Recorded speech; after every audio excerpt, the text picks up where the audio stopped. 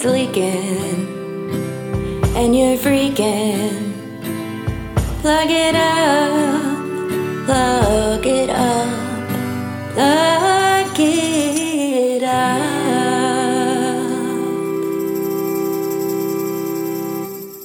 Hello, and welcome back to Plug It Up, a horror podcast about the monstrous feminine. I'm your host, Caitlin Grant.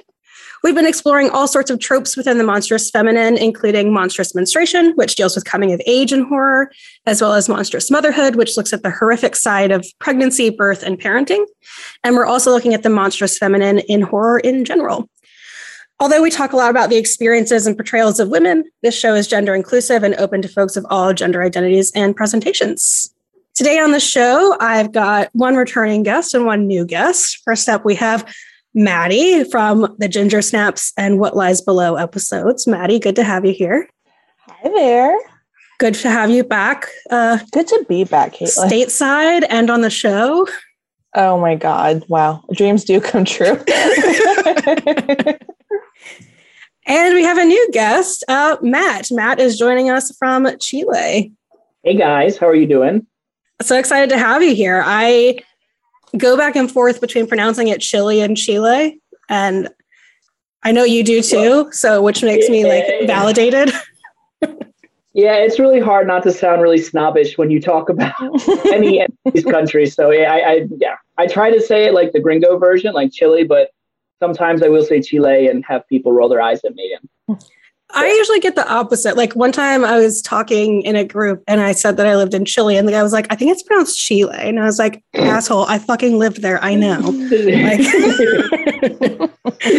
So you can't win. No. And you also speak very good Spanish, so the guy should have known. I used to. I don't know. I haven't used it in a while, but I mean, enough that you could have told him to go fuck himself and he wouldn't have known, right? That I Probably. could do. Yeah. Okay. I was like, don't mansplain to me, asshole. I live there. Well, this is, in my heart, a much anticipated episode because we are covering Hereditary. Hereditary is an awesome monstrous motherhood movie, and I'm really excited to be digging in with y'all. For those of you who are unfamiliar, Hereditary is a 2018 horror movie by director Ari Aster. He had done some short films before, but Hereditary was his first feature film. And I can't imagine being so talented that Hereditary is your first movie. That's like an incredible accomplishment. As far as our cast, we've got Toni Collette, Gabriel Byrne, Millie Shapiro, and Alex Wolff as our main cast. And this was distributed by our friends at A24. Love an A24 movie. And as far as we all. People are like, oh, A24 is so snobby. And I'm like, give me more. Ready to see Lamb. As far as plot goes, what we have is a horrific family drama, more or less. So the movie opens with the Graham family in Utah. The parents are Annie and Steve Graham. Annie is an artist who specializes in miniatures, which we see throughout the movie. And her husband, Steve, is a psychiatrist. They have a son named Peter, who is 16, and a daughter named Charlie, who is 13.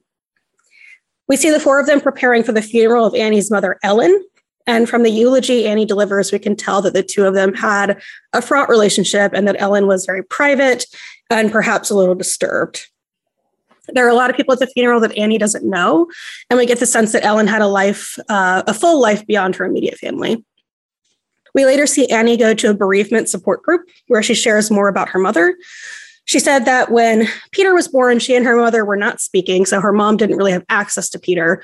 But when Charlie, her daughter, was born, the mother was very involved. We also learned that mental illness runs in Annie's family. Ellen, her mother, had dissociative identity disorder, which is often called split personality disorder. Her father had psychotic depression and died by starvation, a suicide. Her brother had schizophrenia and also died by suicide after claiming that their mother had tried to put people inside him. Annie's own family, however, seems fairly normal up until this point. Charlie is a little unusual. She is very quiet. She fixates on drawing as well as assembling little trinkets and inventions. She wears oversized sweatshirts and doesn't have much interest in friends. And we also learned that she has a severe nut allergy and quite the sweet tooth. She also has an unusual tic of making a clucking sound with her mouth, like this. Peter is a normal 16-year-old boy. He likes to smoke weed with his friends. He has a crush on a girl at school, and he's just a normal dude. He plans to go to a party, and Annie instructs him to take Charlie with him. Neither Charlie nor Peter seem thrilled about it. They don't dislike each other, but they just know that the party isn't really Charlie's scene. Regardless, they listen to Annie and they take one of the family cars to the party. Peter wants to smoke in another room with the girl he likes, so he encourages Charlie to spend her time drawing and to get a slice of chocolate cake that some of the other partygoers have made. We learn that there are nuts in the cake, and Charlie is allergic, so she starts to have an anaphylactic reaction where she's unable to breathe. Peter carries her to the car and races to the nearest hospital. Charlie, desperate for air, leans her head out of the open window. And while her head is out of the window, Peter swerves to avoid a deer in the road. And shockingly, Charlie's head hits a telephone pole, which instantly decapitates her. In shock, Peter slowly and silently drives home and gets in his bed without saying anything to anyone. We see that he hasn't slept and he's almost catatonic. The camera lingers on his blank face as we hear Annie get into the car outside the next morning. We hear, but don't see her, discover Charlie's decapitated body in the car. She wails in shock, and the wailing doesn't stop as we see them bury Charlie, and Annie continue to grieve. The family is severely fractured by Charlie's death. Peter feels immensely guilty about the accident, and Annie becomes unwittingly resentful towards him. Steve tries to hold the family together, especially after a severe argument at dinner where we get an iconic monologue from Toni Collette. Annie drives back to the support group, but doesn't go inside. She's waved down by another woman from the group whose name is Joan.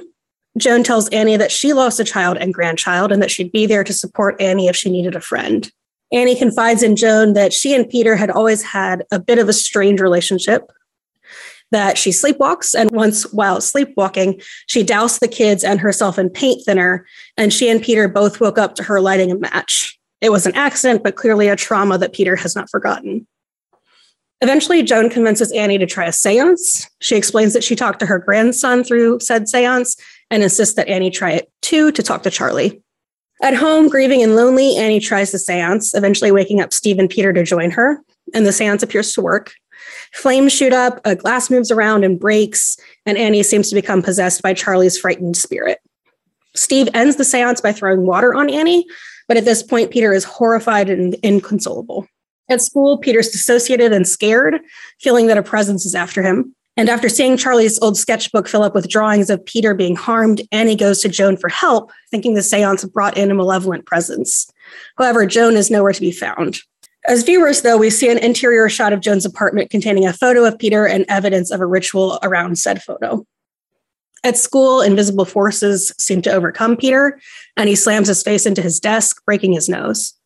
Steve brings Peter home, where Annie is already hysterical. After looking through her mother's things, she sees that Joan was friends with Annie's mom and that her mom was involved in a cult where either Peter or Charlie or both were promised as vessels for Paimon, one of the 8 kings of hell. She and Steve also discover the beheaded body of Annie's mother in their attic. Steve assumes Annie has had some sort of psychotic break and that she was the one who dug up Ellen's body. Annie tries to convince him of what's happening to their family spiritually, but he will not hear it. Annie throws Charlie's haunted sketchbook into the fireplace, which magically and immediately catches Steve on fire, and he burns alive. We see a light move over the shocked Annie's face, and she becomes possessed herself. Later that night, Peter wakes up in his room where he's been resting and recovering from his injury. The camera pans out to show his dark bedroom, and we see Annie hovering in the corner of the ceiling, still in the darkness. Silently, she crawls through the air out of the bedroom, and we hear a piano crash downstairs. Peter goes to investigate when he sees the overturned piano and the charred remains of his father. He also sees several naked cult members around his house, and then he's chased by the possessed Annie up into the attic, where he tries to hide. Cult members are up there as well, and Annie's possessed body also appears. She's floating in midair with a piano wire around her neck, wide-eyed and sawing at her neck. Peter jumps from the attic window, and we hear Annie's head and body thump to the floor. Outside, we see Peter's body on the grass where the moving light settles on him, and he wakes up making the same clucking sound that Charlie used to make. He goes into the treehouse where the naked cult members, Annie's headless body, and Ellen's headless body bow in reverence to a sculpture of Paimon, complete with Charlie's rotting, decapitated head. Joan addresses Peter as Charlie, letting him know that Paimon is happy to have found this new male host. And the movie ends with the cult shouting, "Hail Paimon," in unison, and the camera lingering on Peter's face. Whew, the decapitation movie of all decapitation movies, Hereditary. Ari Aster will like explore the complexities of human relationships, but he will make you look like inside of a human head to do it. 1,000%. I have super distinct memories of my first time seeing this, as well as my first impressions. But I want to hear from you guys first. And Maddie, we'll start with you. When did you first see Hereditary? Did you see it in the theater? And what do you think overall? I was too scared to see it in the theater. So my sister came home from college and we watched it in our parents' living room. And even with the lights on with other people there, by the end of the movie, I was like standing up by the couch, like screaming, not like shrieking, but just like, oh my God. There are very few movies I've ever, not just horror movies, like any that's ever affected me like immediately in the moment, like Hereditary does. And it like you said, it's just so incredible. That was his first like major film ever, like insane. Yeah, it's super impressive. He goes places. Yeah. Have you seen the Strange Truth About the Johnsons? I knew you were going to ask that. And it is, I've never. Yeah, it's rough. I know what happens. So upsetting. So I think a lot of his like, oeuvre, I don't want to say that word, please cut it out. Oeuvre, thank you. Makes sense when you take into consideration, like, oh, this is the shit he was doing before he popped out Hereditary Midsommar. Yeah, he's got he loves a trauma.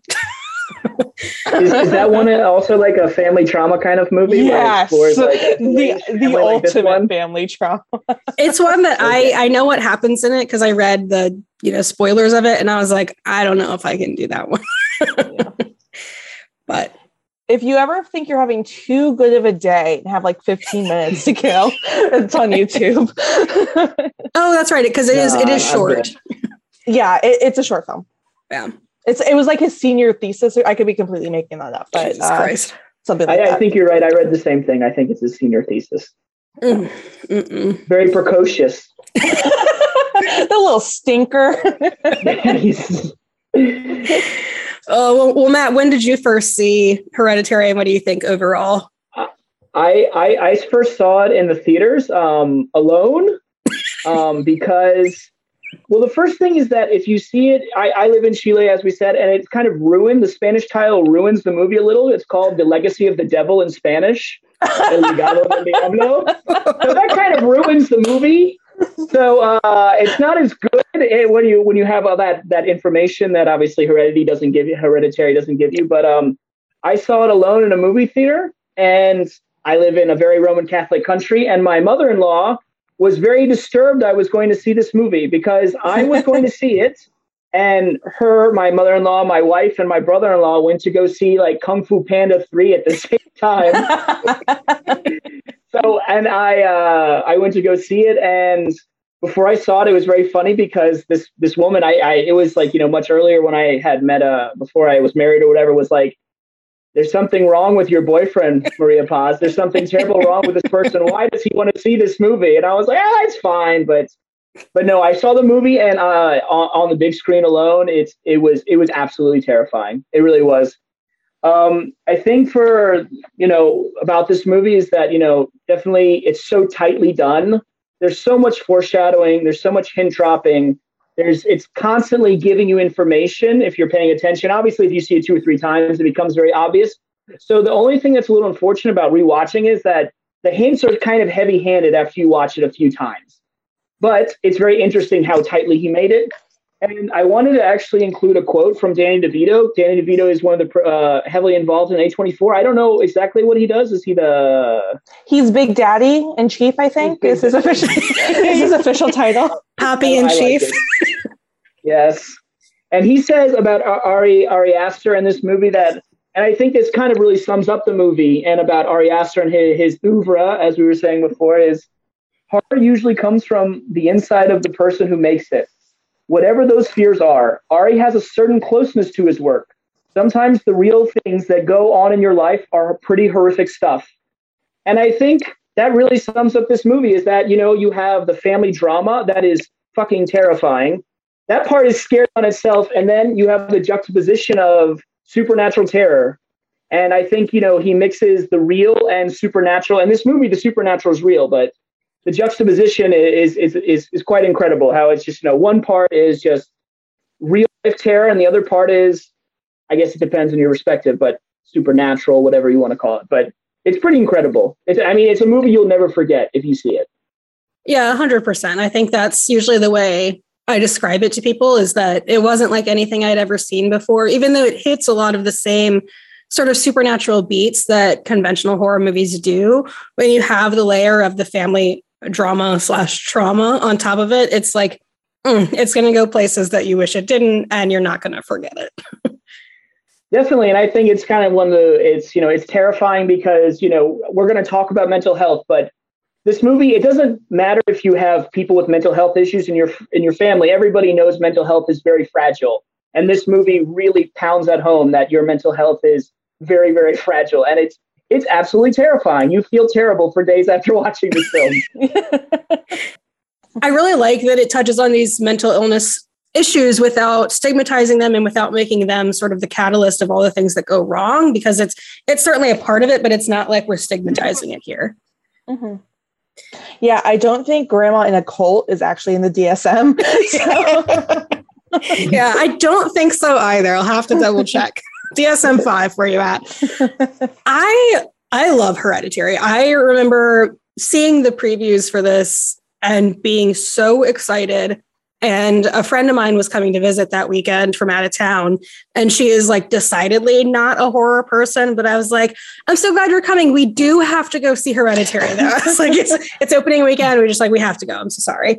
And I went with her and my boyfriend at the time and my brother. And we went, and I was just like eyes wide peeled at the screen.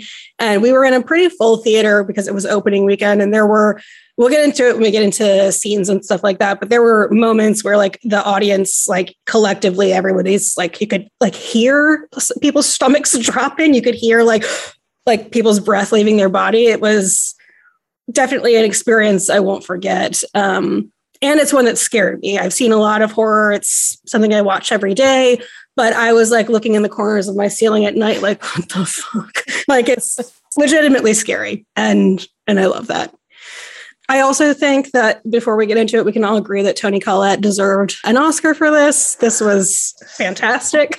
She'll get one 2 years from now for like playing like another grieving mom, but it'll not be horror, and like it'll really be for Hereditary. Yeah, which I'm cool with. Definitely. I mean, she was so fantastic. And I think the other thing that I think she says her mom has DID or dissociative identity disorder, but she totally has it in the movie too, where she's changing between various personalities. Like she has like a kind of like a petulant teen personality. She has like a normal Annie, and then just like a totally malignant, malevolent, like Toni, always under the surface. Like, obviously in the famous scenes when she says like, obviously terrible fucking things to her family. But she plays like 3 or 4 characters in the movie. It's pretty incredible to watch her.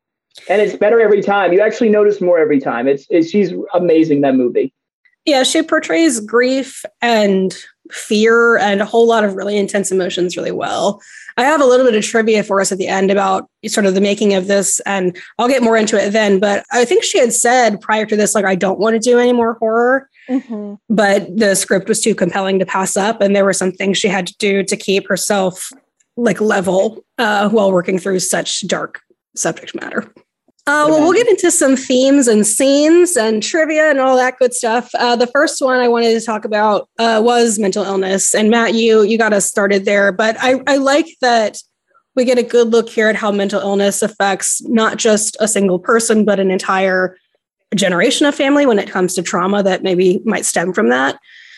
And I like that no one's mental illness here, like I said, causes the possession or anything like that. It's not stigmatized, but it really opens the possibilities. Like, once you've sat through a couple of viewings of it and you hear her in that loss support group talking about how her brother had schizophrenia and thought his mom was putting people inside of him, it's like, well, maybe he didn't have schizophrenia because she definitely was trying to put Paimon and other entities inside. No, she totally was trying to do that. I mean, yeah. I think that's kind of like the conclusion of the movie, that that's what she was trying to do her whole life, was fill people with bad juju.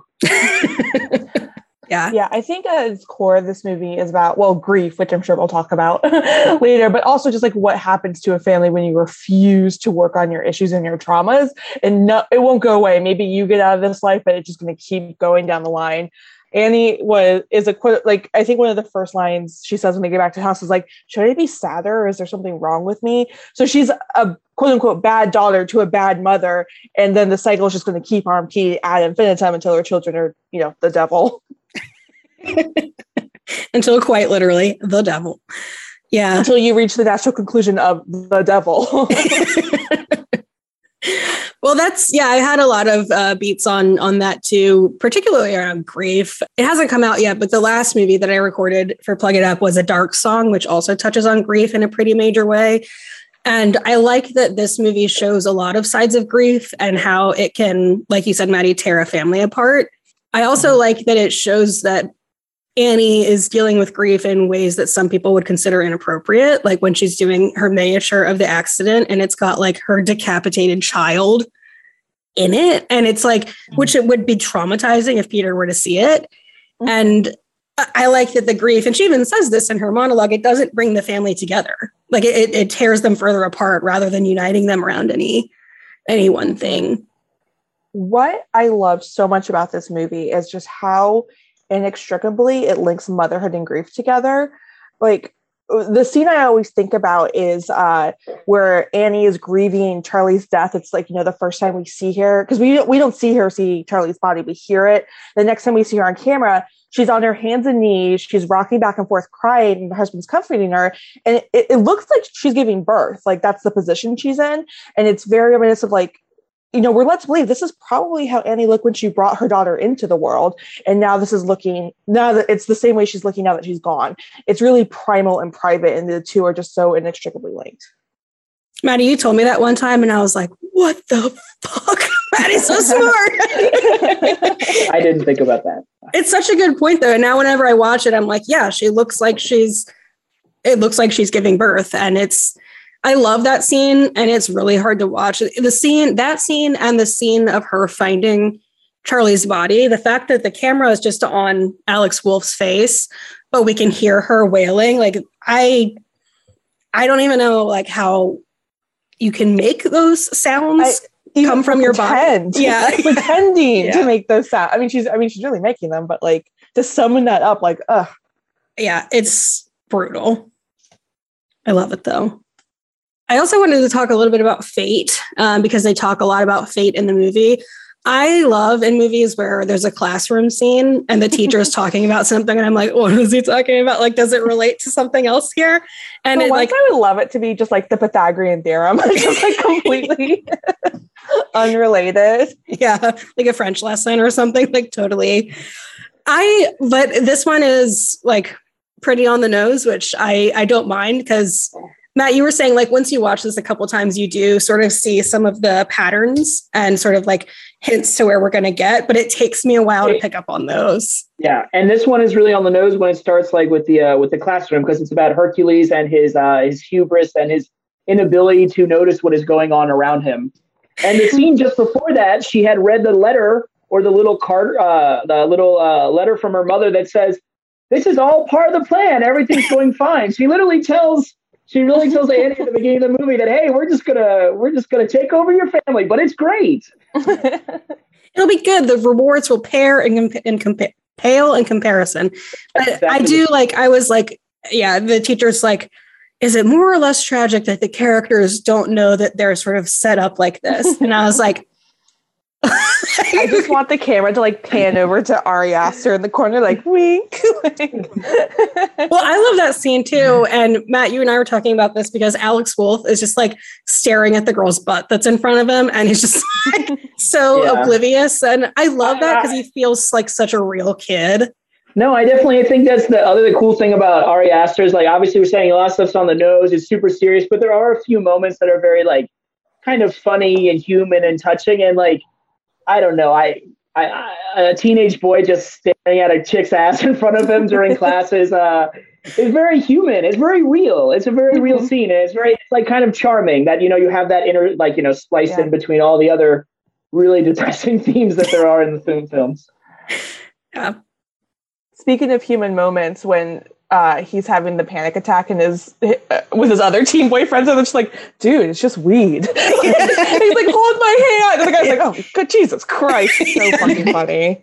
I love that scene because like 100%, like he's channeling and like mirroring a lot of what happened with Charlie. Like my throat's getting bigger and, it's so horrific, but it's also like those dudes are like, how that dude calls his girlfriend princess? That's so fucking dumb, man. I'm like, I know every single one of these dudes. Like, but with the Fate stuff, I really like it. And I remember hearing some criticisms when this came out that it's too well forecast. But for me, it was like, maybe I'm just not sharp enough to pick it up on the first time. But I do like knowing, like, on a second watch, we can see that like the cult was always going to get Charlie and Peter because Ellen promised them as such. There was, Joan was always going to run into Annie at the store. She was going to slide that little seance thing through the mail slot. The poll has this seal of payment on it. It's like, I like that kind of stuff because it reinforces a theme that, I don't know, it's helpful for someone like me. Yeah, and Ari Aster, he's not trying to hide what he's doing here. I mean, from like one of the very opening shots where the dollhouse, the miniature transitions into like actual room, like he's telling what he's doing. From the very beginning, these characters' lives, they're out of control. They're being played with by some unseen force. They're in a dollhouse. He's not trying to get one around us. I think the other thing about Fate that's super interesting is that obviously he's talking about the fate of the characters, but also it's called Hereditary. And obviously Hereditary is totally about your fate. Like, you're predestined to have these mental diseases. You're predestined to have high cholesterol. You're predestined, between nature and nurture, you repeat a lot of the mistakes of your parents and you kind of turn into your parents a little bit eventually, no matter what. It's kind of fate. And I think he totally plays with that. I mean, he plays with, whatever. The next point I was going to make was that like these sort of inherited horrors and like how they tie back into monstrous motherhood. So like Annie inherits mental illness from her mother, but also this sort of like sacrificial promise of her bloodline. She inherits this curse, really. I mean, like I said, it doesn't feel like I'm being hit over the head. It doesn't feel ham-fisted for me because it's like, that's the point. I'm okay getting it from multiple angles. Yeah, even the way he shoots scenes kind of shows us because there's frequent shots where they're kind of framed oddly. So like you'll see the back of something at the beginning of the frame. Like, so you'll see like the back of a TV or someone's shoulder, something that like wouldn't generally be included in the shot. And it really gives the impression that you're standing behind the camera, viewing everything in the room, kind of like you would into a dollhouse. Like you're seeing everything from an omniscient point of view. And you just see that everything's out of control because it's out of their hands. Totally. And I think the other thing is that it's interesting with the dollhouse, and this kind of goes back to the mental health thing, but everything that is happening, especially mental health wise, is projected into the models in the dollhouse the whole time. Mm-hmm. And you totally can, it's kind of like showing versus telling. Like he doesn't tell a lot in the movie. That's the other thing that's really masterful about him is that he shows a lot instead of like, she feels like shit, or Annie's obviously going through some stuff. She is manifesting all that through her dollhouses. And and the other thing about the dollhouse is that like it's for like an actual project or something. Like she's getting these calls all the time and she's like, I hate these people, and she's just so angry that they're calling her about the dollhouses, and it's like dollhouses are actually her own like private diary.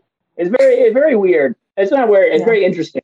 It's cool. Like, yeah, she's a miniatures artist, and I guess she's having a show coming up. But like, it's very much reflective of her life. Like, there's a hospice scene that she's done for her mom. There's a funeral scene for her mom. There's like sort of flashes from her past when she's breastfeeding Charlie. Like, it is very much a diary. I was going to say that was the one thing that like about this movie that like, there's a lot of weird stuff, but definitely the weirdest stuff is like, did you see Grandma's boobs? Like she has like a huge honking boob, and it's like really distracting. It's like she's breastfeeding Charlie, obviously, and then Grandma has like a massive boobie. Yeah, like in her funeral speech, she'd be like, "There's one thing you gotta know about my mom." I legitimately like. It's like in her funeral speech, it should have been like, "There's one thing you gotta know about my mom is we have to be up here honor her big naturals." And like one of the most disturbing things for me, and we're about to get into scenes and can tease out all of these, but the fact that the mom wanted to breastfeed Charlie like is so monstrous in and of itself. Like we'll talk about how Ellen and Annie are both monstrous mothers in their own ways. Like we get Ellen just like superseding and being a really weird figure. And later we'll talk about Annie saying, "I never wanted to be your mother" to Peter, which was like the moment in my theater where everyone like collectively like freaked out because that's a horrific thing to hear. But yeah, let's talk about some of our favorite scenes or scenes that I just want to ask one thing. I wanted to ask one thing about this is that I thought another thing that was interesting watching it was we talked about the intergenerational stuff and about obviously like there's a lot about motherhood there. But I obviously I'm a man, so I'm not sure. But I sometimes observe this, that sometimes with child rearing, there seems to be that intergenerational competitiveness between like the mother, the daughter, the mother, and the grandmother, and all the generations, basically criticizing each other how they raise their children. Because obviously, mother is very particular to motherhood, and I felt that very strongly in that scene where it's like she wanted to breastfeed Charlie. I mean, I feel like that's the most invasive thing you could do to another mother is like, no, I will feed this child. It's really creepy and manipulative and awful. I mean, Ellen sucks. I mean, that's basically Ellen really sucks in this movie. We don't see a lot of her, but Well, from what we hear from Annie, I mean, that alone, that sort of like, no, I'll breastfeed your baby is like, it's sort of superseding this really tender and kind of like Maddie said, like primal, this is like what mothers and babies do. But like for the grandma to sort of step in and get in the middle of that, I mean, that's enough for me to be like, there's something wrong with Ellen.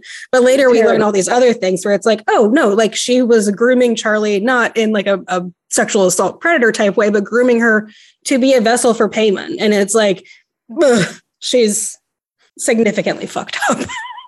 Yes. Well, one of the things I wanted to talk about, and I picked up on some of them when I was in the theater, but others I picked up on throughout like subsequent watchings. But I love the subtle cult member stuff throughout the movie. So like we get a cult member waving at Charlie outside of the school. One of my favorite shots is when Peter, I think he's smoking a bong or something in his room, and he's got his window open and he's like blowing the smoke out the window. We get a perspective of that from outside. And like Maddie said, we're kind of like behind someone's shoulder. We don't really see even the outline of a person, but we see them exhaling into the cold and we can see their breath outside. And it's like, oh, there's someone else out there, but we don't know who it is. And going back, you're like, oh, it's probably one of the cult members. Like those moments are so good. Yeah. Something I caught this time I hadn't really noticed before is at the funeral, Charlie sees one of the other cult members anointing Ellen's lips, like with what I'm assuming is like oil. So just like from the very beginning, these were not normal friends. No, they're like, it's so fucked. And definitely. And I also think something I noticed the second time or whatever time watching was that when there's like an overhead shot of Charlie walking, when she sees like there's a fire out there. I can't remember exactly what's happening, but there's something very strange happening out in the field. And you see where she's walking, there's a ton of foot traffic, like lots of foot traffic. So obviously you can see that people are walking around their house all the time and are just there. And I think I also really like it because this is not a movie about QAnon, but this is literally kind of like Republican fever dream made flesh. Like in this movie, like there's a cabal trying to kill us. Like this is totally real in this movie. And I think it's cool because normally I think you see it in Rosemary Baby, but I think normally they don't flesh it out so well, this cabal. It's like super shadowy and there's only allusions to it in a lot of movies, like when you have the cabal as a bad guy. But this one really fleshes out and it's really rewarding, in its own creepy, fucked up way. Yeah, I do want to, now that you said it, I do want to see Ari Aster's QAnon movie. I desperately want that. Oh, God. That would be, I can only imagine like the levels of trauma I'll have after watching that. But like even the cult members, one of my favorite things and one that confused me in a good, I think, intentional way when I saw it in the theaters were these really like jarring transitions between day and night in the movie. And it'll like flick, almost like flicking on a light on and off, and like flick it on and there's naked cult members standing outside the house. Like the night that everything goes down, there's like an array of naked cult members. And it's like, whoa. And even when they're doing the seance, it's nighttime. It's the middle of the night. but the lighting is such that I'm confused about like where in time and space we are. And I like that it's so confusing and kind of disorienting. He's so good. It's super disorienting. Yes. And I think also with the naked members, and also at the beginning of the movie, I think I don't know if I'm stepping on scenes, but there's almost no jump scares. But at the beginning of the movie, where there's just the apparition of Ellen just chilling in the corner, it's like, oh shit, there's Ellen. She's just hanging out. Like definitely in this movie, there's no jump scares, but there's kind of just, oh, there's a dude over there, or when Annie's in the ceiling, hovering above, it's just like, oh, there's just someone there. It's never a jump scare, but it's weird. It's like a small, I don't know if it's a jump scare, but it's something a little different, but it is similar. I like that too. And I remember in my theater, I think because like I do watch so much horror, and I was just like so wrapped with this movie. I remember like the scene where it comes up where Peter's waking up from recovering from his nose. And I was like, I know she's somewhere in here. And I was like scanning, trying to look. And I was like, and you could hear like other people when they registered seeing her up in the corner. Like, I love that. I love that it's not like it's something wildly new. We get creatures on the ceiling in the Babadook. We get it in all kinds of other horror, but I think it's so unsettling here, and it just does it really well. It's not like it's this brand new trope or anything, but he's hitting those beats in a way that, when layered with family trauma, it's like, oof, so good. Yeah. Mm-hmm. I also, one thing, and this might be, I don't know, I like the mirroring of the sounds. There's a lot of like rapid, like when the girls are chopping the walnuts for that cake in the party, it sounds exactly like when Annie is on the ceiling, like the trapdoor of the attic, and like banging her head against it. There's all this sort of like rapid, loud, like cacophonous sound.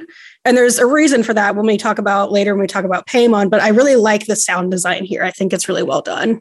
The score in this movie is truly incredible. It's so unnerving to the point, and it does such a good job of being, background noise, which is what it's meant to be, that at the end, when the strings kind of let out and it's more harmonious, like I could feel my body relaxing. Even though like this horrible thing has happened, like, oh, thank God the music has changed. Well, I like to listen to horror scores. Maddie, I remember when you and I worked together one time, you were like, what are you listening to? And I showed you, and you're like, there's something wrong with you. And I was like, yeah, it was the Halloween soundtrack. And this is like May. I mean, to be fair, that soundtrack slaps, but you were like, what is wrong with you? And then I was like, do you want to get some Vietnamese food? And then we were friends. And then we didn't come back on time for work for the rest of forever. Yeah, the score, I love listening to horror scores, but this is one that I don't really like listening to out of context because it's scary. It gets me still. Yeah, it is. And I was thinking, I really liked what Maddie said about like, at the end where kind of everything like lets up, and it's like, Peter is Paimon, and it just like, and the music changes in such a way. It's almost like, good for Peter. I'm so happy that, all this tension is done, and we're all so happy. He's fine. He's just the vessel for Paimon now. It's going to be all right. We got to where we needed to be. I mean, his nose is fucked up. She wanted. Yeah, I mean, she made it happen in her fucked up way. Yes. I think this is the movie with the most decapitations I've ever seen. We get birds. I was gonna say we get the Charlie cuts the head off that dead bird. Obviously, Charlie gets her head bonked off. It's the Big Brother special. Just murked. Ellen, when we see her body, it's decapitated up in the attic, and Annie with her saw. Another loud, sort of like fast-paced, rhythmic noise moment there with the sawing, but like a lot of it's rough. That is really, really rough. Her expression, it's very like Saturn devouring his son, just like the knowing horror. It's so horrible. She's so good. Like that must. It makes me nauseous. Like I've seen this movie a dozen times, and every time, just like the look on her face is what gets me. Yeah, it's intense. It's really intense. That's what I'm saying. It's very intense. It's just she's like very determined when she's doing it, and it's so unsettling. And then you have just Peter doing the silent scream, and it really, everything hits home in this movie. But obviously, when she cuts her own head off, it really. But I think it's really awesome. But that's the other thing I don't know what to mention is like I think one of the crazy things about this movie is they rob or they vandalize Ellen's grave. They take the corpse for their satanic purposes. And Steve, the father, never mentions it to anybody. He's on the phone. He's like, it's just it's some billing error or something. And then it's like she never tells any. I mean, the movie is about mostly the other people. Steve's trying to keep everything together, but Steve also is certainly far from perfect. And not telling your wife that is pretty bad husbandship. I also like when he was like, desecrated, what does that mean? And it's like, you fucking know what it means, Steve. Imagine. Use your imagination, buddy. I love Gabriel Byrne. Like, he was very well cast here, I think. Like, to be this sort of like disaffected, like, he's a psychiatrist, which I also think makes it doubly. He's a psychiatrist. It's like, it's funny because he does not, he's very comfortable apparently diagnosing his wife with like, you've had a psychotic episode. This is what's happening to you. He works to try to like make things at least tolerable. But like the family dinner scene when he's just trying to like not even coyly, what's the word I'm looking for? When he's just like gently trying to make the peace. Yeah. It's like, it's very passive. It's his role is so sort of like suburban white dad trying not to get involved in things. And it's like, oof. Like I have friends that, you know, that scene with the family fighting, specifically with Toni Collette yelling at Peter or at Alex Wolff's character is so intense. I had some friends be like, that's when I had to stop watching the movie because it felt too real. Oh yeah. I can't believe we haven't talked about that scene before now. The most influential scene. I am your mother. This isn't even a joke. I regularly recite that monologue to my cats when they're being bad. So on a personal level, I have been profoundly affected. It's so good. The way she like jumps up from the table and like you can hear the chair fall backwards and you're like, oh no, like it's about to go down. It's a great scene. And just Alex Wolff's like, oh shit, my mom's really yelling at me face is so good. Yeah. And she does not let up. No, it's everything. And then shortly, is it before or after when she gives her monologue about how she tried to kill him as a child? I mean, that's pretty rapid succession. These like all of these terrible monologues directed at Peter. Poor Peter in the movie. I mean, but I mean that monologue truly is horrific. What he says, what she says to her son. I mean, I don't know if I've ever heard anything similar in a movie about just like so cutting and so deep to a child.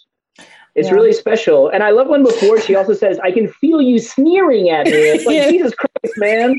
Like, I don't know. I've known some people like that. And it's just like, I hate that shit. It's like, I'm just listening to you, whatever. It's like, I am now, motherfucker.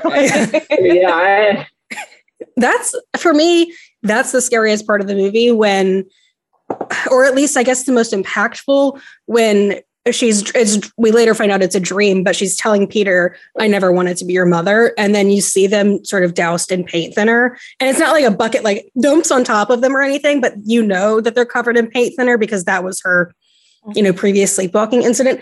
That was so fucked up. Like, it's really scary. And I'm like, that is the absolute worst thing I think anyone would want to hear from their parent. Like, I didn't want to be your mother, or I tried to, you know, miscarry. Like, what the fuck? What he said, he's like, what did you do? He was like, I did everything they told me not to do. I tried it all. God damn it. But I'm glad it didn't work. It's just like, oh, stop. No, you got to lead with that. Yeah. That can't be the afterthought, Annie. I love that scene. And I love that I'm a David Lynch fan, so I do have to have a certain acceptance for like, it was all a dream. So, but this is one of the few movies where it doesn't bother me. And I think because the sleepwalking it's her subconscious, like recognizing her fear of being the worst thing a person can be, which is in society, it's a bad mother. That fear is just in her subconscious at all times, that she has the capacity to turn around and hurt her children who are, you know, not only the most important thing to her on a personal level, but like, what society says is the most important thing about her, that she has this in her that she just wants them fucking gone. It's so upsetting. Well, and she says that in the bereavement support group. You know, she's like, I'm scared that I'm blamed. And they're like, blamed for what? And she's like, all of it, you know, because that's what people do. And her relationship to motherhood here is so fucked. Like, you know, she had this strained relationship with Peter. Her relationship with Charlie was fucked from the beginning because Ellen interceded and was like, no, I'll breastfeed her. And that's just fucking crazy. it's man, it's good. Yeah, and I think, and she definitely never feels like she is a good mother. I think, it's kind of like in this movie, Ellen is decidedly not a good mother, and then poor Annie. I mean, poor Annie, she's kind of terrible too, but she is so filled with doubt about being a mother and what kind of job is she's doing, and also we see her a lot of times not doing a good job. Like, when she's really passive aggressive to Peter. She's really passive aggressive to Charlie. She's very domineering. She's kind of like withholding and cold, but domineering at the same time, like a really nasty mix. So it's like, I'm not saying but it's just really, she really does struggle with motherhood at the same time too. She has the doubts and she struggles. So it's definitely, and that's how I think everybody feels about that shit. So it really hits home. Yeah. Caitlin, listening to the Monstrous Mother episodes of my favorite podcast, Plug It Up, you may have heard of it. It really made me think about just how many horror movies involving motherhood really make the point that you give up your identity completely when you're mother, whether you want to or not. And we see that motherhood isn't Annie's whole identity. She's an artist. She's a very successful artist. She's having this show come back. And so everything that happens almost feels like a punishment. Like the universe is trying to punish her for being anything less than the perfect mother, much less being a bad mother. Yeah, that's rough. It comes up a couple times, and yeah, I mean that's one of the reasons I have a fear around motherhood, because not that I like myself very much, but like your identity changes like 100%. Or at least society tells you it does, you're a mom now. That's like your identity. First, you're a mom, then you're a person. And it's like, well, no, that's scary to me. Yeah. So when Annie is being like shitty towards Peter or passive aggressive, we're just like, our first instinct is almost to be like, oh, she's being a bad mom. Not like she's also a mother grieving. She's going through this horrific event, and just balancing those two things is really difficult for the viewer to do. Yeah, it is. Totally. Were there any other scenes I wanted to get to? I have lots of trivia that might bring some stuff up, but were there any other scenes or other points? I love Joan. I think Joan is, and I think also when we talk about the Cabal, all the Cabal is super nice, like normal, and like everybody's kind of wearing like these like 40-year-old white people clothes. Like they're not hippies. It's just like, and Joan is just so nice. And then Joan is just like, I don't know, just like her arc going from like, a grieving grandmother who lost her children and grandchildren. I think that's her story. And then going to basically like black magic, like shaman, like that is just like, it's really disconcerting. And she's kind of, I think the first time you see it, like you kind of forget about her, but the second and third time is like, wow, like Joan is like a pretty terrifying character too. Like, because she's like, she's orchestrating all of this stuff, the destruction of the family, and doing it with a shit-eating grin. It's like it's really good performance by Ann Dowd. Yeah, I have in my notes like literally written down here that Ann Dowd should be in every movie. She's so good. Like the more you watch it, the more sinister she feels, because like when she's asking things like, how's your relationship with your son? Like when you first see it, it's like, oh, that's nice. She's concerned about the rest of, Annie's family. And it's like, nope, gonna put Paimon in there. Like she's got an agenda this whole time. Yeah. And in the context of her agenda, the line that she get when Annie's trying to pull out of the parking lot after Charlie died, like doesn't want to engage, the line that she does to make her say like, my son died and also my grandson drowned. It makes me laugh really hard. Just like throwing spaghetti at the wall, trying to make her stop and like bond with her. It's so fucking funny. It's a lot. And Toni Collette does so much. I mean, like, even though Joan, on subsequent rewatches, we know that Joan's full of shit in that scene, but that's also the scene where we first see Annie say, my daughter was killed. And like, she can see her, like, that's the first time she said it out loud to herself. And she doesn't say my daughter died. She say my daughter was killed, implying that someone killed her, i.e. Peter. And it's just like, oh, it's so loaded. It's you can almost see like the ka-ching going on in Joan's eyes when she hears that. Good. I just love it. I just love it. My son died. Hard eye contact. Yeah, that's good for you. Yeah. Also, one thing that, like, I don't know, when Annie's drinking tea at Joan's house, is that like a piece of Ellen's body that's like stuck in her teeth or whatever that she picks out? I was going to ask, I always forget what that is. And I've always forget that scene. I don't know what the fuck is happening. Cause she's like, it could be Ash. I mean, that would make sense. It would be, Because I think if I remember correctly, like you see like the top part of her body's kind of burnt when you see her in the attic.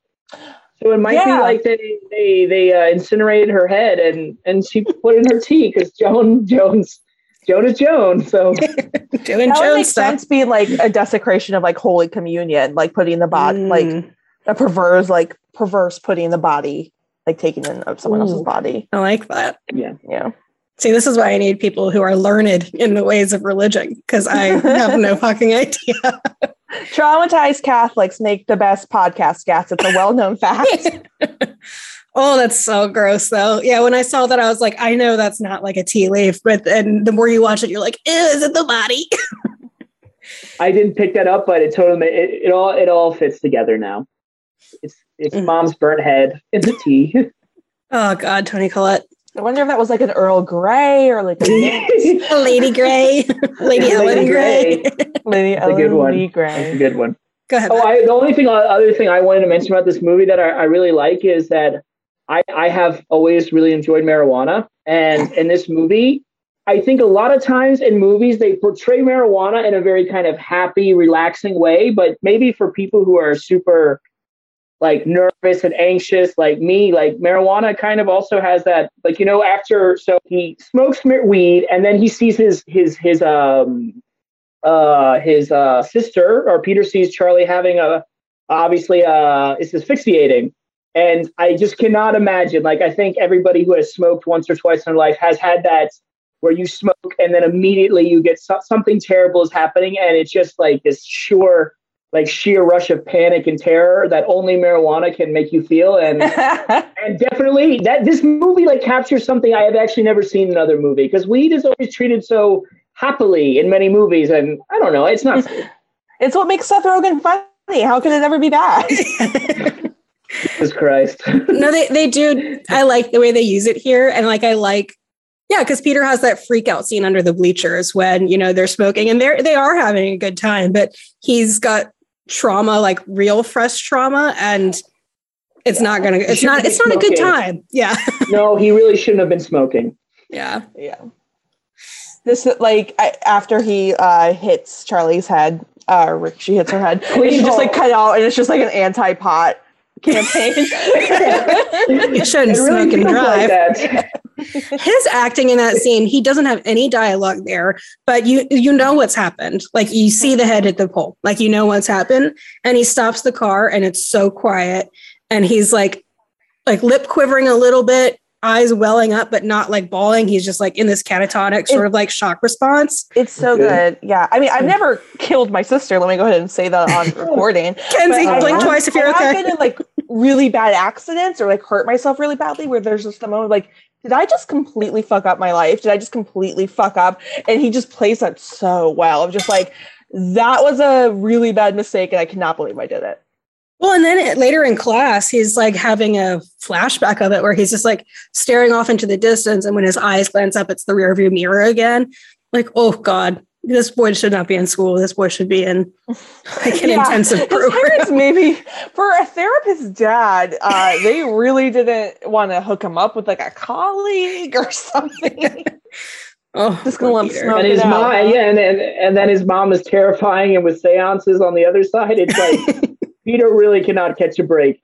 Oh, I was gonna mention we never talked about Steve like lighting on fire, which is another kind of whatever kind of move, like very memorable moment. Yeah, he straight up ignites, burns his to death. Burn his face too when he realizes what's happening. So like, fucking good. I'm like, oh no! And they showed that in the trailer. I remember because I watched the trailer like obsessively before this came out. Face or lighting on fire? They showed someone on fire, but it didn't connect. And you don't know who the characters are when you're watching the trailer. Yeah, I would see how that would go out of your head. And then like Peter, like fully traumatized because he's possessed by Paimon or like being sought after by Paimon, killed his sister, fucked up relationship with his mom, comes downstairs, sees his dad's charred body. Like I was like, what the fuck? He cannot catch a break. Yeah, Peter and the good, very bad boy. day. He totally is the whipping boy of this movie. Totally. He did such a good job. Alex Wolff is, I'm just super impressed. He actually he asked Ari Aster if he could really break his nose during the desk scene. And Ari Aster respectfully declined. He said no. So they used a foam desk so that Alex Wolff could slam his face down into it, but the foam wasn't thick enough. So he actually did end up dislocating his jaw and like severely fucked up his face, like for real. Committed to the bit. Alex Wolff, we appreciate you. He learned a lot. He learned method acting when he was in the Naked Brothers band. Oh, I saw something actually recently. I wish I had remembered to look it up before now, but he was actually super traumatized by the role too. He said that after it took him a while to recover, and it makes sense because I mean he really gets put through the ringer the whole time. Like, I mean he kills his sister, which is obviously he deserves some punishment for that, but he does. I remember a video he put on Twitter back when Vine was a thing where he's like, hey, Alex Wolff, obviously not Peter. He's like, hey, if you see me in the subway, could you not come up and go, I'm fucking sick of it. Thank you. I was like, oh, dude. Oh, that makes me so sad. I heard that he like really did go method for it. Like Ari Aster had him and Millie Shapiro go and have lunch together a couple times. And Millie Shapiro was really shy and like didn't say anything. So Alex Wolff, who's still a kid at this point too, taking Millie Shapiro out, trying to bond with her as a sibling. And like they picked out that orange sweatshirt together. Like Ari Aster had them go pick it out together, like pick out something for Charlie to wear. And I think I read that Alex Wolff also had production call him Peter throughout until they wrapped for the day so that he could stay in character. And I was just like, oof, like for such a young actor, like it's a lot for anyone to take on, but especially it's a lot. Shout out Alex Wolff. He also played son in, he and Gabriel Byrne were father and son in another movie as well. Mm-hmm. One thing I did not know before researching, the Charlie decapitation scene is based on a true story.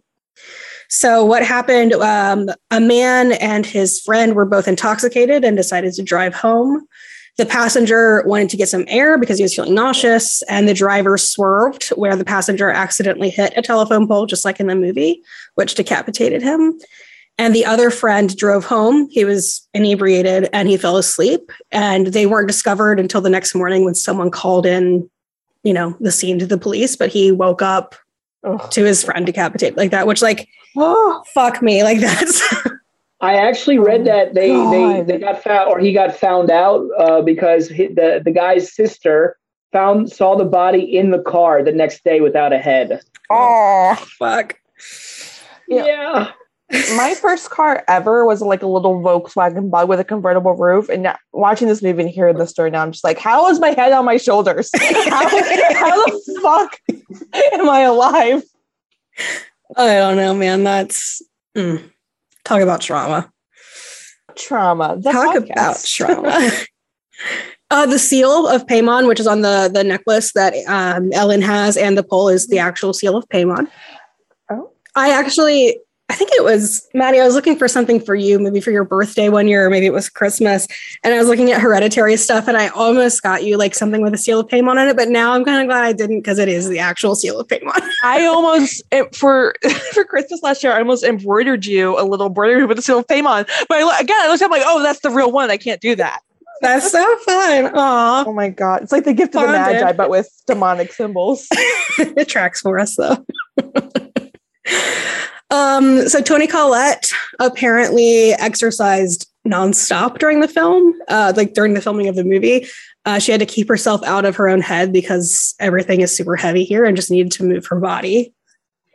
Oh, one thing that I didn't notice until researching either. So one of the dudes under the bleachers that Peter is smoking with, he's got like a bun, and he's one of the cultists in the treehouse at the end, still wearing the bun. Yeah, I didn't know. And I was like, oh, did not notice that. Oh, so cool. They're recruiting in high schools? Oh my God. I was in mock trial in high school. I could have been in a fucking cult. Are you kidding me? I was out here in Spanish Honor Society. Could have been in a Paimon cult. And the other thing I wanted to mention, Chase, who's been on the show a couple of times, Chase, friend of the pod, he got me from A24 a hardcover Hereditary script book. So it's got the original script, including the deleted scenes from, Ari Aster's script, and it's got some behind the scenes info and some stills from the movie. It's really cool. And the monologue that the famous one, the I Am Your Mother, is like word for word how it's written. So she Ari Aster knew what he wanted and she nailed it. Mm-hmm. Excellent. There are some other like family building moments that I wish we had gotten that got cut eventually, but man, it's on my occult bookshelf, that little red table behind me. So very nice. Yes. Well, we can wrap up the movie and get into the next parts of the show. But my final thoughts, I really love this one. I know it's really hard for some folks to watch, so I don't recommend it to everyone. Usually with horror, I don't give a shit. And I'm like, oh, you should watch it. It's really good. But I know a couple of people that like, it is going to fuck up your day, perhaps your week. So, only watch it if you're in the right headspace to be able to get through it. But it's one of my favorites. It's what, drew me to Ari Aster, is what really sold me on A24. And I just love it. And I heard that we'll get into it. I know that, so his big one was Hereditary, then Midsommar, and now he's working on something else that's not going to be horror, but he said these other ones weren't horror either. So I'm still anticipating something really fucked up from him when we can hope. But Maddie, final thoughts on Hereditary? Oh, simply love it. That was my favorite movie of the year that it came out. And I have to go find my fucking Letterboxd account. But I'm pretty sure when everybody was making those like top 50 movies of the decade or whatever, that was my number one or my number two. I love it. Again, it's hard for me to think of a movie that affected me more the first time watching it. Like it's just such a fantastic movie, start to finish. I will be putting out hits on the Major Motion Picture Academy, who robbed Toni Collette of her Oscar, but that's fine. That's another thing. It's definitely one of my favorite movies. Probably my favorite horror movie ever. Yeah. Matt? Oh, I think, like you guys said, I really love it. I think it's one of those movies where I saw the trailer and I was just like, I have to see this. In Chile, movies don't last very long. Like even really popular movies only get like a few weeks run. And this one was like 2 or 3 days. And I was like, I have to see this. This trailer is incredible. I didn't know anything else. And it really delivered. Like if you really want to crap your pants, like, I mean that, because that scene with the I remember, or whatever, when I watched it, every time I watch it with the paint thinner scene, every hair stands on end on my whole body. And it's like, it sucks the breath out of you. And not a lot of movies can do that. I don't know a lot of, yeah. So I think definitely I highly recommend it to people who are in a good headspace and people who just want to, you can listen to this podcast and watch and be terrified again. So there's no, it doesn't matter if you've seen it a million times or one time. It is a tour de force. It really is. It's awesome. And I love movies like that, where it doesn't matter like what we say about it. It doesn't matter if sort of like what happens, but watching it happen is a totally different experience than hearing about it from us. I mean, like watching Toni Collette say that to Peter, and it's just, you won't forget it. It'll stick with you. Or watching Toni Collette like swimming in the air, like moving, like turning her feet, like every time you see it, it's like, ah! It's very frightening. I've never seen anybody moved in the air like that. I mean, that's what I'm saying. That's the other thing about this movie that I would say is like, you see a lot of things that maybe you've never seen before in a movie. And that is something special. That is something really special. It is. All around, we are fans. So big time. Shout out. That was a big circle jerk for Hereditary. Big time. I have a feeling, when we get to Midsommar, it'll probably be much of the same. Maddie, you'll be on that episode. So Maddie and I saw Midsommar together in the theater twice. And we had people walk out of the second viewing. I've only seen the trailer, and I definitely want to see it. But this movie took so much out of me. I was like, I was planning on watching it before this too, but Hereditary took so much out of me that I was just like, I can't bring myself to watch Midsommar. Yeah, you definitely don't want to do a double feature. No, I was going to do that, and it was like, I just can't, because I watched the trailer and it was like, I saw bears, like, yeah, whatever, a bear, whatever, that small little clip of a bear thing, and I was like, I can't do that. Also, I had a terrifying trip once, and that movie is all about terrifying trips. And I was like, I don't see that shit either. I don't. No. Oh, we didn't talk about they fucking killed the dog in like the last. That's like it's just like you think you're done with like the emotional turmoil of the movie. That's just like quick shot. Like nope, dog's dead.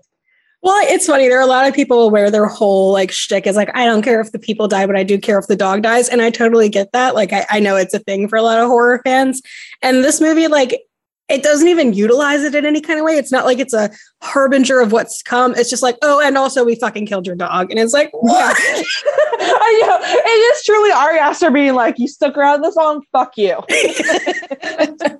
Paimon is not a dog lover. Oh, I mean, Matt, cat person. I really need you to see Midsommar at some point, Matt. I will watch it. I will watch it. Even in the next few days, I'll watch it. It was just this weekend after watching Heredity 2 times. I just didn't have it in me. Watch it on the plane when you're. I'm just kidding. Don't watch it on the plane. You'll get arrested. I have to wait. My wife is about to ride back because she works in mining, so she has these weird shifts. So she's going to come back, and I can watch it next time she's not around because she cannot do horror. You'll have to let me know what part you think people walked out of our theater in when you watch it. That'll be your guessing game for what Maddie and I's experience was like. Oh, I can't wait. I'm excited. Well, keep that momentum going.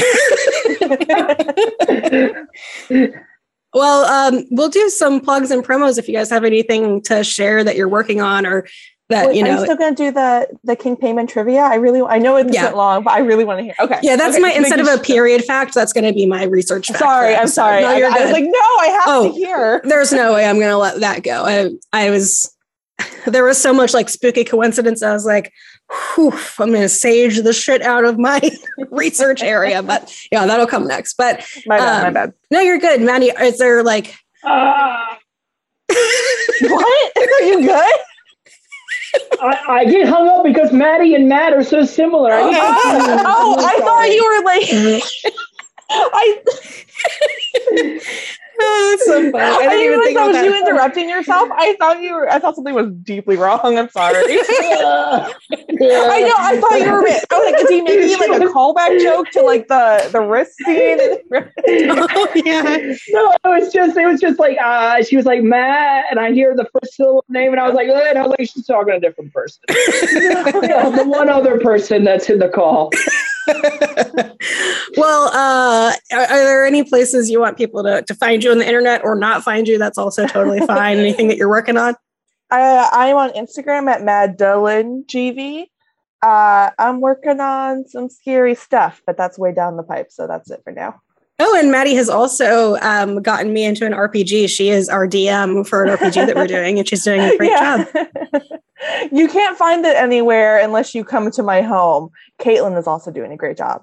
It's my first RPG. I was very intimidated, but Maddie is, she's doing an awesome job. It's a Monster of the Week style one, and it's been a lot of fun. Yeah, I'll have to do a Hereditary style. Oh my God. Like one shot or something. What? I don't know what that would look like, but now I simply must. It's been really fun though. And I was like super nervous and you guided me with great tenderness. And I was like, okay, I can do it. Oh, as long as you're willing to have fun and not afraid to be silly, you're going to have a good time. I can do that. Well, Matt, what would you like to promo? I have nothing to plug or promo.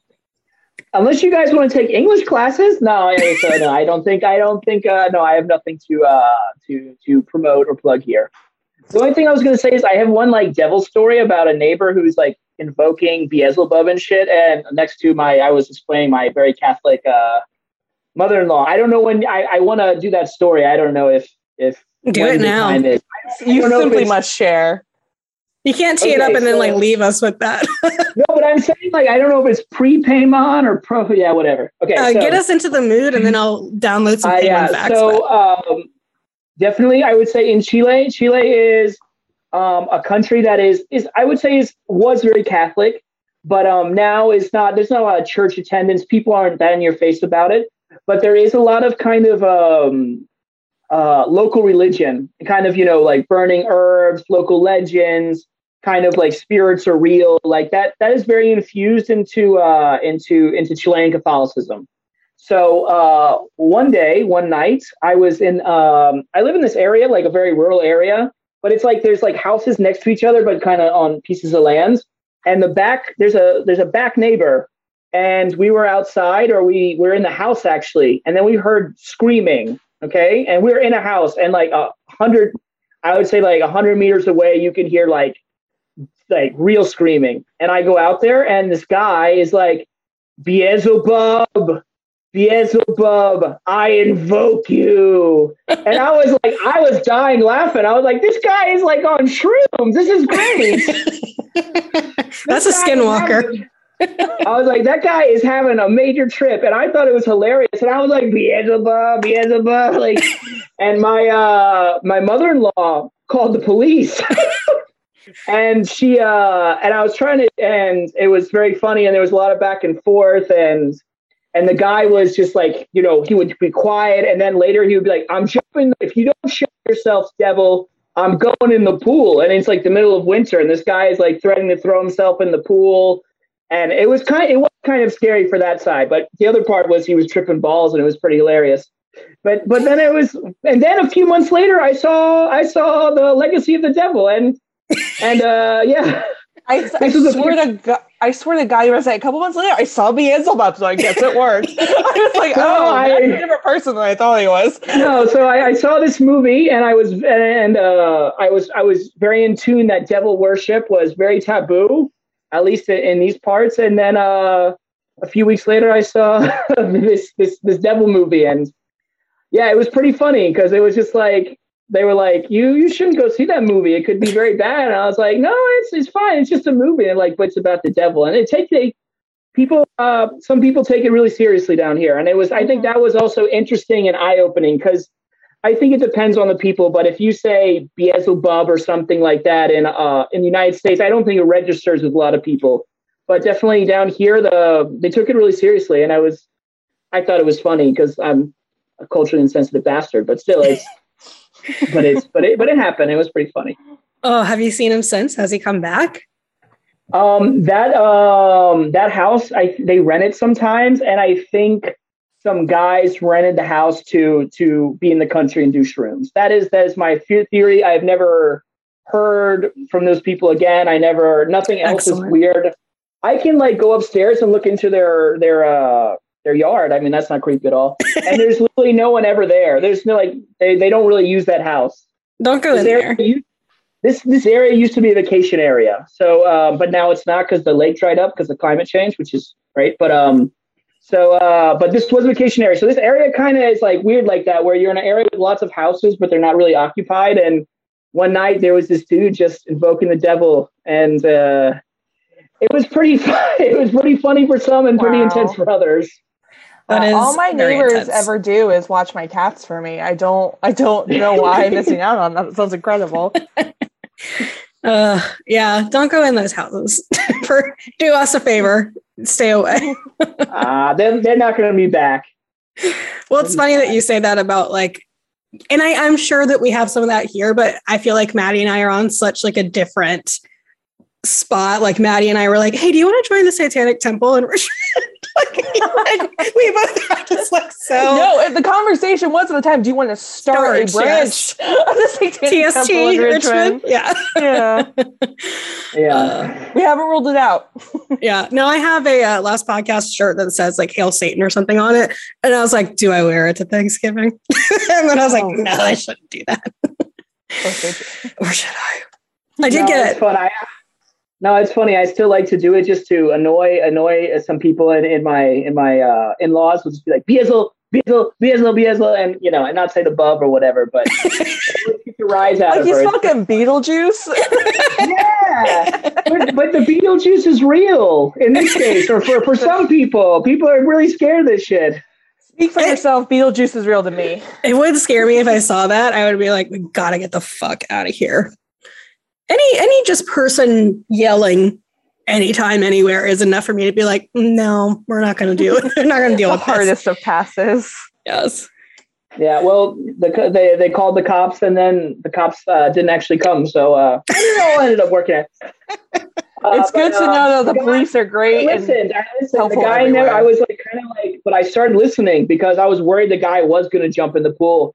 But his friends, like, I don't know, Caitlin, you remember Sheila, were kind of like, well, jump in the pool. Don't do that. And they were kind of laughing, and like you could hear them drinking beers, but one friend was just freaking out. But yeah, I enjoyed it. Well, I do have, so my fact of this episode is on Paimon. So I have some research to share with you guys. Excellent.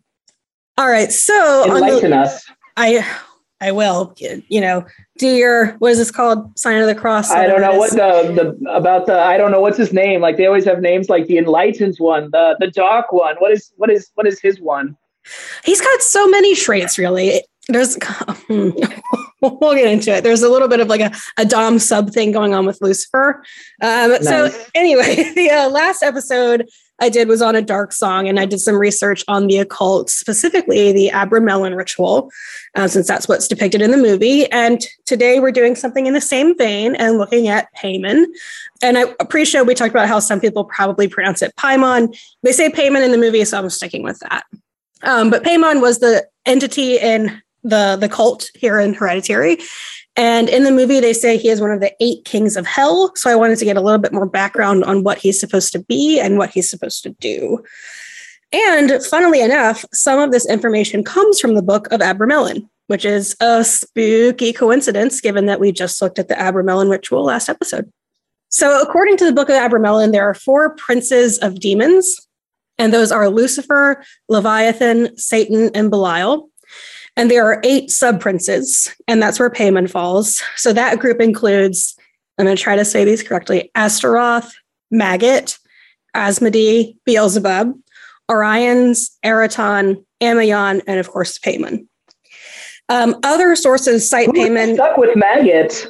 I know. I was like, is it like French, like Magot? But I'm pretty sure it's Maggot. It's like Beelzebub the Conqueror and you, Maggot. The shitty one. Maggot, the pants pisser. So other sources, so that the Book of Abramelin cites him as a sub-prince. Where other sources cite him as a king of hell, like they say in Hereditary, and others call him a duke. He's been referred to as a genie. So there's a lot of sort of like classifications of what he is, but essentially he is a high up guy in demon rankings. So some of his qualities, he is the king of the West, which kind of tracks for the movie because Utah is out west for us. They say in the end part, we look towards the Northwest to receive you. So you mentioned that point. Too. I didn't catch that. He often rides a camel, or that's how he's depicted. He is preceded by loud crashing music, particularly trumpets, which is cool. We talked about how in the movie, when they're crowning Paimon in Peter's body, there's a lot of like cacophonous music going on. So that's cool that they picked up on that. He has masculine pronouns and prefers a masculine host, which we also see in the movie. I think we see that in the book that Ellen has, as well as, Jen sort of confirms that later on. He wears a crown, which he definitely does in the movie. He is extremely obedient to Lucifer, which is where I said he has this sort of like dom sub relationship, but like everything about him is that he's very obedient, which I was like, all right. Whatever you're into, buddy. Yeah, you do you, Paimon. Caitlin, that's all good. That's all good, but I really want to know what Maggot gets to ride. We'll have to do a whole section on Maggot and his. This is the 3-hour edition of the podcast. Is going to feature a deep dive into Maggot. Plug it up, Maggot deep dive. Poor Maggot. I hope he's like the, redheaded stepchild, and they were just like, oh, fucking Maggot. He's like, I'm a prince of hell too. Yeah, I'm definitely sensing buck teeth and red hair. Oh, poor little Maggie. Let's see. Paimon has a horse. Call me Magot. I'm gonna go with like that's how he introduces himself to other people. Magot. In France, they call me Magot, and all the others like fucking Maggot. I'm a serious person. Or sub-demon prince. Paimon has a hoarse voice and speaks very plainly. He has knowledge of all arts as well as of science, especially regarding the earth, waters, and winds. He also must tell the truth, so he seems to represent knowledge in a lot of ways. The familiars he grants are also knowledgeable and good at teaching. So in general, he's really good at assigning familiars and shedding knowledge. He has command over fish and can remain underwater, We love a Pisces king. He can make spirits appear and can also reanimate the dead. And he's said to have knowledge of past and future events. So Paimon is mentioned in a few horror movies, most notably here in Hereditary, since he's like the main entity worshipped. He's also featured in 1984's Ghoulies, 2010's The Last Exorcism, which we covered here on the show, and 2014's Last Shift. And Paimon is also a playable character in a game called Genshin Impact, which I don't know what that is, but I guess if you want to roleplay. A weeboo kind of thing. One of those guys who like the pillows, or like the body pillows with Japanese chicks. It's like in that area. Caitlin, I do like that I just want to offend all your listeners who like Genshin. I just want to offend them just in general. So. I don't know. Caitlin, I do like that you talked about good familiars, and my cat Squid just like appeared behind me. Squid is a beautiful, beautiful kitty. We've got a black cat on Maddie's background. We've got a black doggy in Matt's background. My cat Hocus is black somewhere around here. We've got our familiars just hanging back. Thanks, Paimon. Shout out.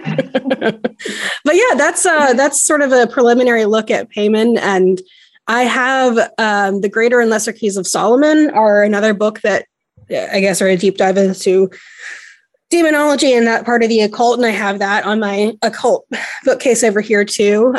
Haven't gotten a chance to dig too deep into it yet, but probably best that I shouldn't. I know that Maddie is doing a deep dive on some demonology as well. Maddie and I have both been like researching demons before bed, like all the hot babes do. Really good for you guys. Yeah, Hot Girl Summer is about like embracing your power. Hot Girl Fall is about reading about demonology. Yeah, and I'm like, okay, night. As always, you can find us at Plug It Up Pod on Instagram and Twitter, and you can send any stories, questions to plugituppod@gmail. Any Paimon or maggot stuff that you have to share, I'd love to know. Maybe specify what maggot things you want, because I think that's opening up your inbox with some truly horrific shit. Yeah, I will. Yeah, we'll put some parameters on that. Only maggots, demon stuff. Jesus Christ. Okay. Yeah. Well, Matt, it was so good to have you here, and I look forward to having you back on. Thank you for having me. Yeah. Thank you for having me. It was a pleasure. I appreciate it. It's been great. And Maddie, you'll be back certainly for Midsummer, and I have you on for plenty of others coming up as well. So yeah, I love doing this. Thank you for having me. Well, thank you guys very much. Yeah, and it was a blast. It blasted my head right off. But yeah, I know.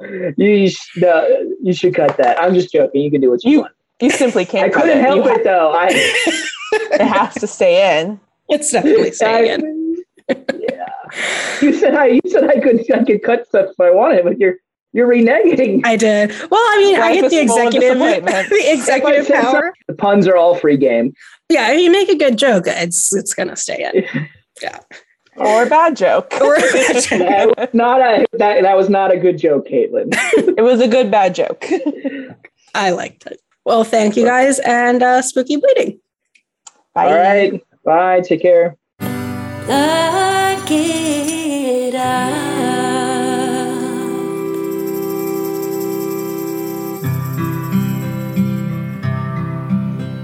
Plug It Up was created, hosted, researched, and executive produced by me, Caitlin Grant. Creative support, audio engineering, and post-production were provided by Eric Newell. Creative support and thematic direction were provided by Elizabeth Kyle. The Plug It Up theme song was written and performed by Elizabeth Kyle, and produced and mixed by Eric Newell.